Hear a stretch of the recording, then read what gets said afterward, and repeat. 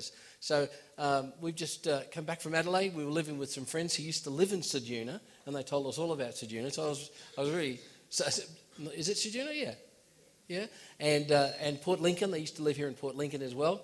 I've been to Whyalla once, and so, what a tremendous area of the world to be with. And I just want to remind you that, God called a lot of people from secluded areas to be able to work for him. And I don't want anybody here to ever feel that maybe God has forgotten you because you're living in some place that you don't think is on anybody's map. It's on God's map. And for me, I was born in the United States. I was raised in Australia on the Gold Coast. I know it's tough. I lived in Miami. I was 5 minutes away from the beach. Used to go down for a swim and a surf every morning until I saw Jaws. And that sort of stopped me from going into the water for a little while. Then we moved to Bangkok, Thailand. My wife and my family, my 2 little kids. And we were in Bangkok, Thailand for 12 and a half years in Southeast Asia, ministering and working in that area. And then we moved to England. Like, how crazy is that? Like, what's an Australian doing in England? And all I can say is it's really close to Europe. So Paris is probably one of my favourite cities. And some of you are thinking, Paris, yeah, amazing. But it was an exciting time. What I want to do is I want to ask you just to think about what's actually happening today. Right across Australia, over 30,000 young people are meeting right now, right today. Right across Australia. And you're part of that. This is phenomenal. Back in my day, when we heard about Youth Alive, we would have been lucky to see 5,000 or 6,000 people meeting across Australia. And here it is today, 30,000. And you're part of that as well. And I want you just to pause for 5 seconds. Feel the other 30,000. There they are. And you're part of it. Now, let me ask you another question here. How many of you think that God could do something here in Port Lincoln tonight? How many of you believe that maybe God could speak to you and the impact of those words could be felt maybe 50 years from now? What's your faith levels like? What are you believing for tonight? What do you think could possibly happen? It's got to be more than a sausage and a few onion rings. Do you know what I mean? It's got to be more than a hamburger and a cherry ripe drink, which was really nice. Thank you so much. It's got to be more than that. There's got to be an expectation in our heart that God is going to do something tonight and do something in your heart and in your life. I've been in camps all my life, and just a few months ago I was at the ACC conference on the Gold Coast, and one of the young fellas who I just preached for two weeks ago, he came to me and he says, "Oh, Tom, so good to see you." And of course I know him, it's Phil Brake, and he's in Melbourne and got a great church there. And he reminded me, he says, back in you preached at this youth rally. And that afternoon, I was down in a pool, which was empty. And I was just about to put together a cone. And I understand that could be cannabis. I'm not sure if anyone wants to help and fix me up on that one. And he was just about to smoke it. And I came down into the swimming pool and interrupted what he was about to do. We had a bit of a chat. He was very obnoxious. He was very angry. And I stayed with him for about 5-6 minutes and then I left. He was in the meeting that night and I called him forward. And as he came forward, his thought was, I'm so angry. I'm going to smack this guy if he even lays hands on me. And thankfully I didn't. And I just began to speak to him and I began to tell him about his life. And I began to explain to him some of the things that he had been through. Not that I knew, I was saying all of this by the power of the Holy Spirit. Later on that night, he made a recommitment of his life to Jesus there in that meeting, and the power of God came upon him afresh. He made a fresh commitment of his life to Jesus Christ. That was a long time ago when that happened. At that same ACC conference, a man comes up to me, 72 years old, and he says, I was at a youth camp up in Brisbane when you preached. I said, wow. He says, you called me out, you prophesied over me. I'm going, how old were you?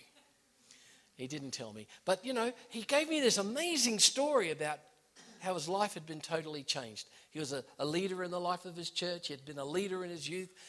And it was phenomenal what God did all those years ago. Well, I believe that what God did all those years ago, he can do here. I felt very excited when Pastor Rob said to me and asked me if I would speak at this meeting. And I thought, yeah, okay. I love young people. That's our whole life has been about young people. Our whole church is about young people. I walk into some churches and I think to myself, gosh, this church is old because my church is so young and vibrant, and I love it. University students, high school students, the place is crazy with young people. And I love the fact that God is doing something. He's raising up another generation. I love that video that they played before about this generation, your generation, rising up to be a generation of destiny and a generation of promise. So I believe that God can do something powerful here. Okay, I'm going to pray, if you don't mind. Why don't you open your heart to God right now? Father, in the name of Jesus, we pray right now for your Holy Spirit to come. Sweet Spirit of God, come and begin to speak into people's hearts. Holy Spirit, I pray that you would take the scales off people's spiritual eyes, that they will be able to see how glorious Jesus is. Holy Spirit, I pray that you would begin to settle upon each of us with power and with strength and with fresh anointing. Holy Spirit, I pray that you would begin to prepare hearts here tonight, that you would open people's lives, that you would be readying their spirit to receive something from you. Lord, I pray that there will be a download from the spirit realm into our hearts. In Jesus' name I pray. Amen. Now, I've just written, this is my third book. It's called Unseen. And I was talking to somebody and I said, I'd like to talk to the young people about my book. And he says, young people aren't buying books anymore. I like to disagree with that.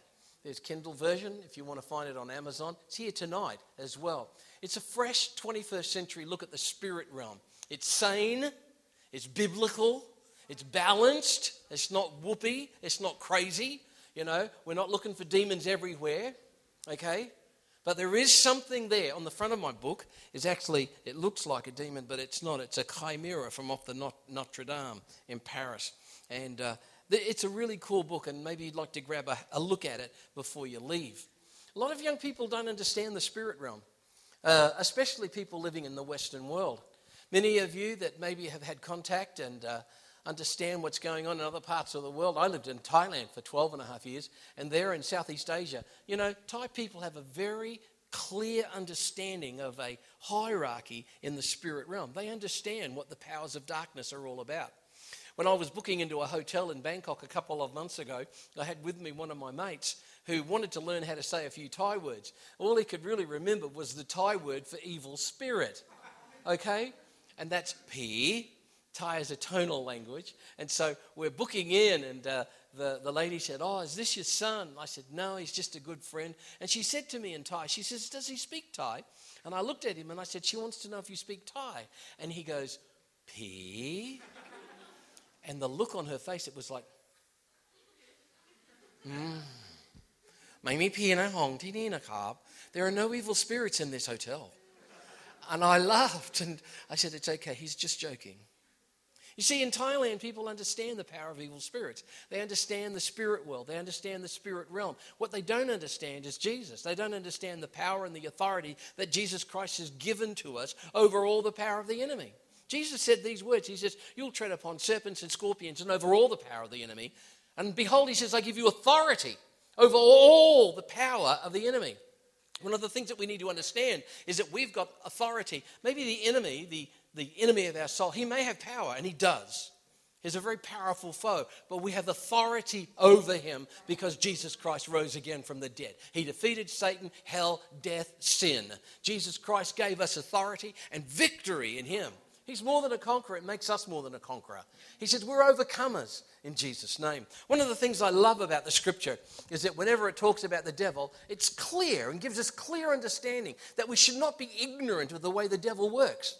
We should not be ignorant of his schemes, his plans, his plots, his ploys that he employs against us. One of the things in the Southeast Asian world and other parts of the world is that, you know, they have this clear understanding. We in the Western world, wow, the greatest delusion of darkness is that there is no such thing as the devil. And that's what the devil would love you to believe. If he can get you to believe that, wow, he can work unhindered against you and to work against you in those ways. We need to know and we need to understand. What if I told you that you have an enemy of your soul, an enemy that is seeking to destroy the very image of God within you, an enemy that's unseen, an enemy that is invisible to your natural, normal senses. You can't see him, but he can see you. And what he does, and the powers of darkness that are surrounding him, they watch you. They look at you. You see, they've had millennia to hone their skills against humanity. They've had thousands and thousands of years to watch how humanity works and to watch how we respond to things around us. They can see our weaknesses. They know our vulnerabilities. They know what triggers us. They know what gets us going. They know how to fill our hearts with passion. They know exactly how to work against us. What if I told you that that enemy was after you and wants to destroy you personally, not the person sitting next to you? There's a passage of scripture I'd like to read to you, and it's found in 1 Peter chapter 5, verses 8 and 9. And I like to read it from the Passion Translation, so I want you to listen really carefully. Be well balanced and always alert, because your enemy, the devil, roams around incessantly like a roaring lion, looking for its prey to devour. Take a decisive stand against him. Resist his every attack with strong, vigorous faith. For you know that your believing brothers and sisters around the world are experiencing the same kinds of troubles that you endure. Let me break it down for you just for a minute.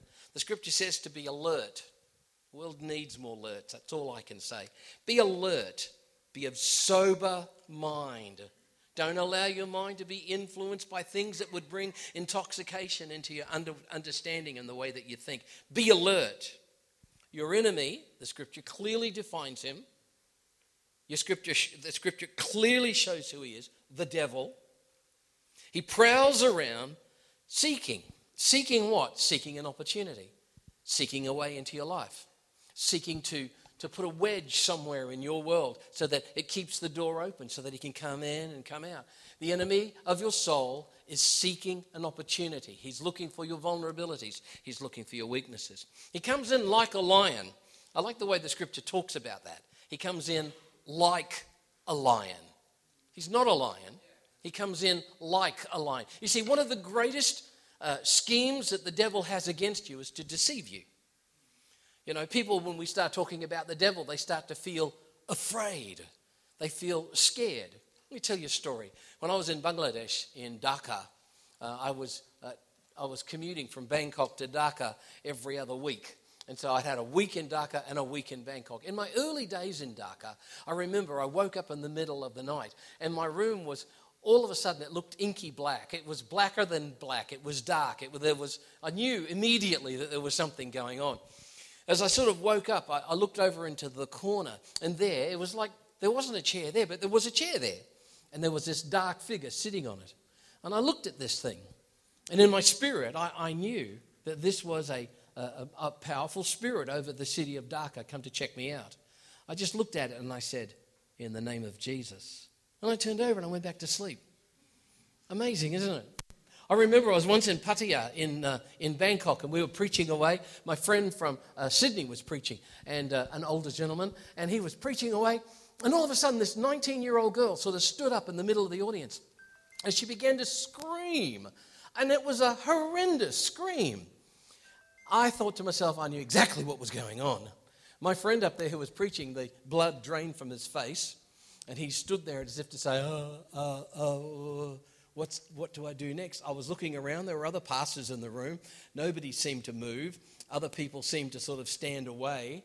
And it was like, well, someone's got to take authority over this. So I got up, I walked over, I turned my finger and I pointed at the woman and I said, in the name of Jesus, be still and be silent right now. And immediately she fell to the floor and she was quiet. I then turned and I said to the evil spirit inside of her, I said, you need to come out of her right now in Jesus' name. She arched her back and she screamed and the evil spirit came out and we went on with the service. This is the authority that we have in Jesus' name. It's not to be afraid. It's not to be concerned. I mean, I shouldn't say I watch. I have viewed on occasions clips and trailers from movies like The Exorcist and other demon-possessed things. Do you know what really annoys me? They get up and they go, in the name of St. Christopher, we hold the words, the prayers. I'm going, why the heck don't they just say, in the name of Jesus? What's all this crap going on about holy water and, just annoy the heck out of me. You see, it's not something for us to be afraid of. He comes in like a roaring lion. He's not a roaring lion. He comes against you, and he may try to bring fear in your heart. But we know that we have authority over all the power of the enemy. Jesus is on our side. He says he's looking for someone to devour. Jesus said in John 10:10, the thief comes to steal, kill, and destroy. I've come that you might have life, and that you might have life more abundantly. I love the words of Jesus. He says, I've come that you might have life and life. I love the way he emphasizes life over the forces of the devil. The devil comes to steal, kill, and destroy. But I've come to give you life and life more abundantly. Rather than focusing in on the work of the devil, we focus in on the life that Jesus gives to us. Now, there's a war going on. There is no doubt about it. The enemy hates you. He hates you. He hates the image of God within you. He wants to assail your heart. He wants to destroy your mind. He wants to take away your passion. He is dead set against you. And we need to be aware that we've got an enemy that wants to devour us and to destroy the God part within us. There is a major, concerted, and coordinated effort to destroy a whole generation of young men and young women. It is probably the most powerful attack of the enemy on any generation in history, and this is your generation. The enemy knows that this will be the most influential generation in history to ever arise. Your generation, and it doesn't matter whether you're living in Ceduna, whether you're living in Whyalla, whether you're here in Port Lincoln, whether you're in Alice Springs, whether you're in Darwin, Mount Isa, Adelaide, Melbourne, Sydney, blah, blah, blah. He knows that your generation is a generation of incredible promise. And the Spirit of the Lord is moving in our nation in a way that is so I've never seen before. Young men and young women are being touched by the power of God. Young men and young women are being filled with the Holy Spirit, speaking in other tongues, rising up in supernatural power. Young men and young women, God has been giving them a voice. And I want to be reminding you this, it's your voice that makes darkness tremble. When you stand in worship, you're causing the enemy to be in confusion. Don't forget the work that the devil had when he lived in heaven. He was the worship leader of heaven when his name was Lucifer. And when he fell, thrown out of heaven, every time God's people begin to lift up the name of Jesus and begin to worship him, he begins to get frightened. His kingdom begins to shake when we begin to stand and worship. Oh, but I'm just a bit shy. Don't give me that garbage. God hasn't given us a spirit of fear, but of love, power, and a sound mind. God has given us authority. God has given us power. God has given us confidence to stand up, lift our hands, shout, yell, dance. I saw a few people dancing down the front here. I can't do that much dancing anymore. My knees have gone. But the enemy is quite frightened when I do begin to dance. Many of the young people in my church are a bit frightened when I begin to dance. But I am probably one of the grooviest dancers. You should see when I start to move.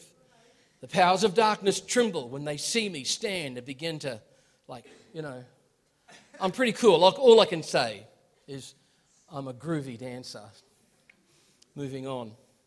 But the Lord loves it when we stand and worship. The Lord loves it when we lift our hands. The Lord loves it when we're there worshiping with confidence and strength and power. That's when the Holy Spirit begins to move upon us. That's when we begin to get filled with the Spirit of God. That's when life begins to we begin to see the truth of what's actually happening around us. We begin to understand our purpose for being here. I love this. Even though this war is moving on, I want to tell you that to defeat the enemy, the enemy of your soul, you need this fresh revelation of Jesus, this fresh vision of who Christ is. We need to understand that we serve a living God. We serve a powerful God. We serve a dangerous Messiah.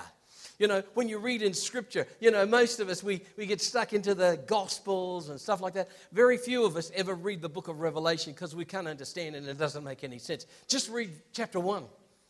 I was in the Spirit on the Lord's day and I heard a voice behind me and I turned to see. And here we find the first time in the whole of Scripture, the ascended Christ, a vision of the ascended Christ. He's got a two-edged sword coming out of his mouth. He's got eyes like the noonday sun. He's got feet burnished like bronze, ready to, I nearly said kick ass, the things of the devil. But he's there.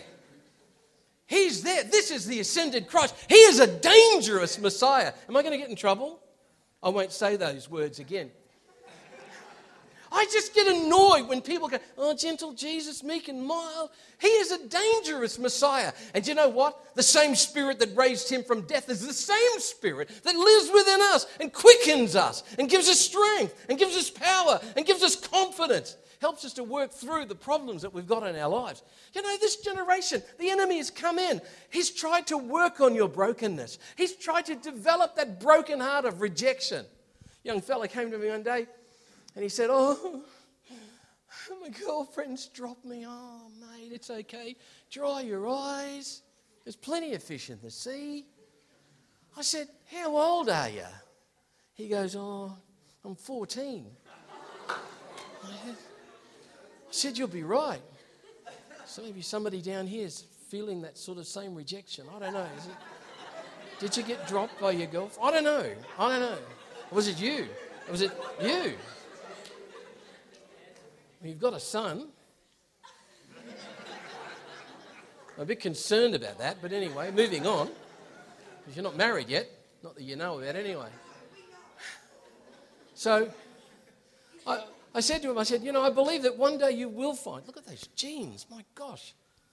After the service, tomorrow, we'll go out to, we'll buy a new pair for you, I promise. I'll pay for them, okay?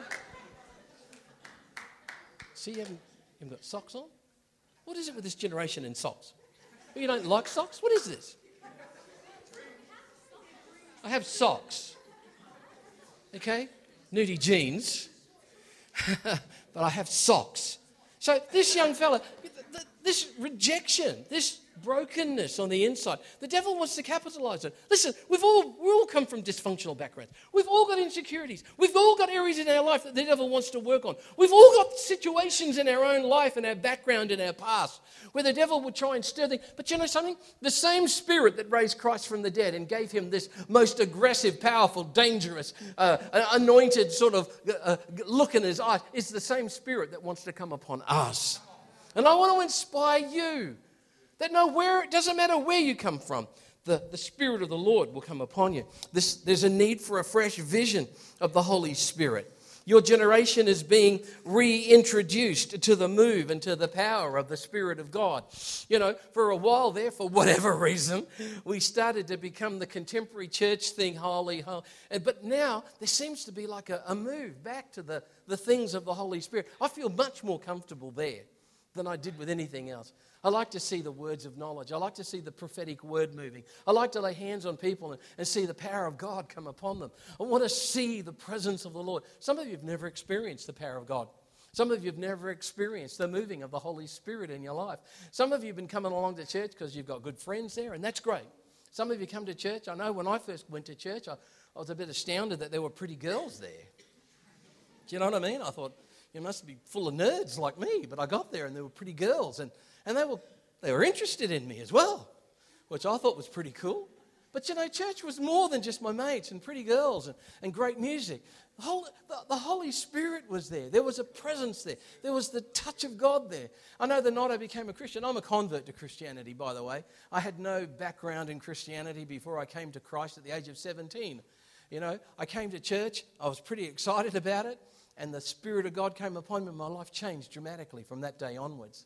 But that's what I want to know about today. As I look at young men and young women around me, I begin to see people that are hungry for the things of God.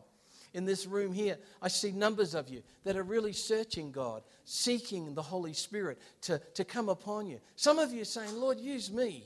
Can you use me? I may be from the back of beyond, but, you know, can you use me? Can you do something? One of the powerful prophetic words that went around when I was young, and people would prophesy this over us all the time. And I feel there's a return of this particular prophetic word as well. And that is that God will send you to the nations of the world.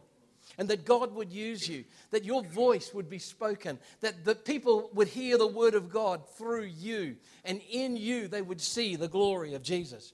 And I thought to myself, I love that. I've been to dozens and dozens of different countries around the world and preached in so many different churches. And I've seen literally tens of thousands of people come to know Jesus Christ. I was just a boy on the Gold Coast. I was just some kid that would go down to Miami Beach every morning and have a surf. There was nothing special about me. God called me. Mind you, he did call me to Alice Springs, the middle of nowhere, surrounded by desert. But I had a great time while I was there. God used me in a powerful way. I want to conclude with verse 9 of that passage of Scripture that I shared before, 1 Peter chapter 5, verse 9. And it says this, take a decisive stand. Can we get the band up? Take a decisive stand against him. Who? The devil, your enemy. Take a decisive stand against him and resist his every attack with strong, vigorous faith. Take a decisive stand. None of this mamby-pamby, oh, maybe I will, maybe I won't. This double-mindedness, this doubting sort of approach to life. Maybe you can just play quietly on the keyboards. That'd be lovely. As God begins to work here amongst us, I want to encourage you to take a decisive stand. And stand with God. Stand with Jesus. Stand full of the Holy Spirit. Stand on the Word of God. If you haven't got a Bible, we'll give you a Bible. The Word of God causes us to be able to stand strong. Take a decisive decision to stand strong in the Word of God. And take a decisive stand against the work of the devil. The Scripture talks about that we should resist him. Resist his every attack. And to do so with vigorous, strong faith. Some of you are saying, oh, it's not me. I don't know if I could possibly be that person. Well, God says you can. God says that's possible. Maybe you're here and you're not even a Christian. You've come along because some of your mates said, oh, let's go to Port Lincoln. There's going to be a great time. Hamburgers, hot dogs, pretty girls. Come along. You'll enjoy the music. It'll be great. We'll have all sorts of things it'll be fun. Ceduna, 4 hours. That sounds great. I'm sure you stopped once or twice, toilet stops. But you're here and you don't know Jesus. You're not a Christian yet. You haven't given your life to God. And you're thinking to yourself, well, maybe I should. Well, take a decisive stand tonight. Take a decisive stand and say, yeah, that's me. I'm going to follow Jesus. So what I'm going to do is ask you all to stand up. I'm going to ask you to bow your heads and close your eyes. And I'm just going to simply ask, straight out. While every head is bowed and every eye is closed, if you would like to give your life to Jesus, would you just lift your hand? While every head is bowed and every eye is closed, just lift your hand and say, yeah, that's me. I want to give my life to Jesus Christ. That's okay. Thank you. I see your hand. You can put it down again. Is there somebody else? You want to give your life to Jesus? You want to become a Christian? You want to say yes to Jesus? I see your hand back there. God bless you. You can put it down again. God bless you. I see your hand over there. That's great. Are there others? You say, I want to give my life to Jesus. I need Jesus in my life. I need Jesus in my life. I'm at the end. Thank you. I see your hand over there. You can put it down again. Thank you. God bless you. I see your hand at the back there. Good on you. God bless you. Is there anybody else? You need to give your life to Jesus. I sense someone here with a real broken heart tonight. Your heart's broken because of some of the things that have happened to you. You just don't feel like you're complete on the inside because of this brokenness. Your life is raging with all sorts of fears and concerns. I want to ask you right now, if you need to give your life to Jesus, if you've not raised your hand yet, would you lift it up high so I can see it? Do that right now. Thank you. I see your hand. God bless you. Is there somebody else? I don't want to rush this. This is eternity here. Some of you that are raising your hands are going to be young men and young women of destiny. They're going to take Australia by storm. Somebody else. You're not a Christian yet, but you need. Thank you. I see your hand. God bless you. You can put it down again. Is there someone else? Is there somebody else? Okay. Josh, why don't you come and lead them in prayer and do what you need to do?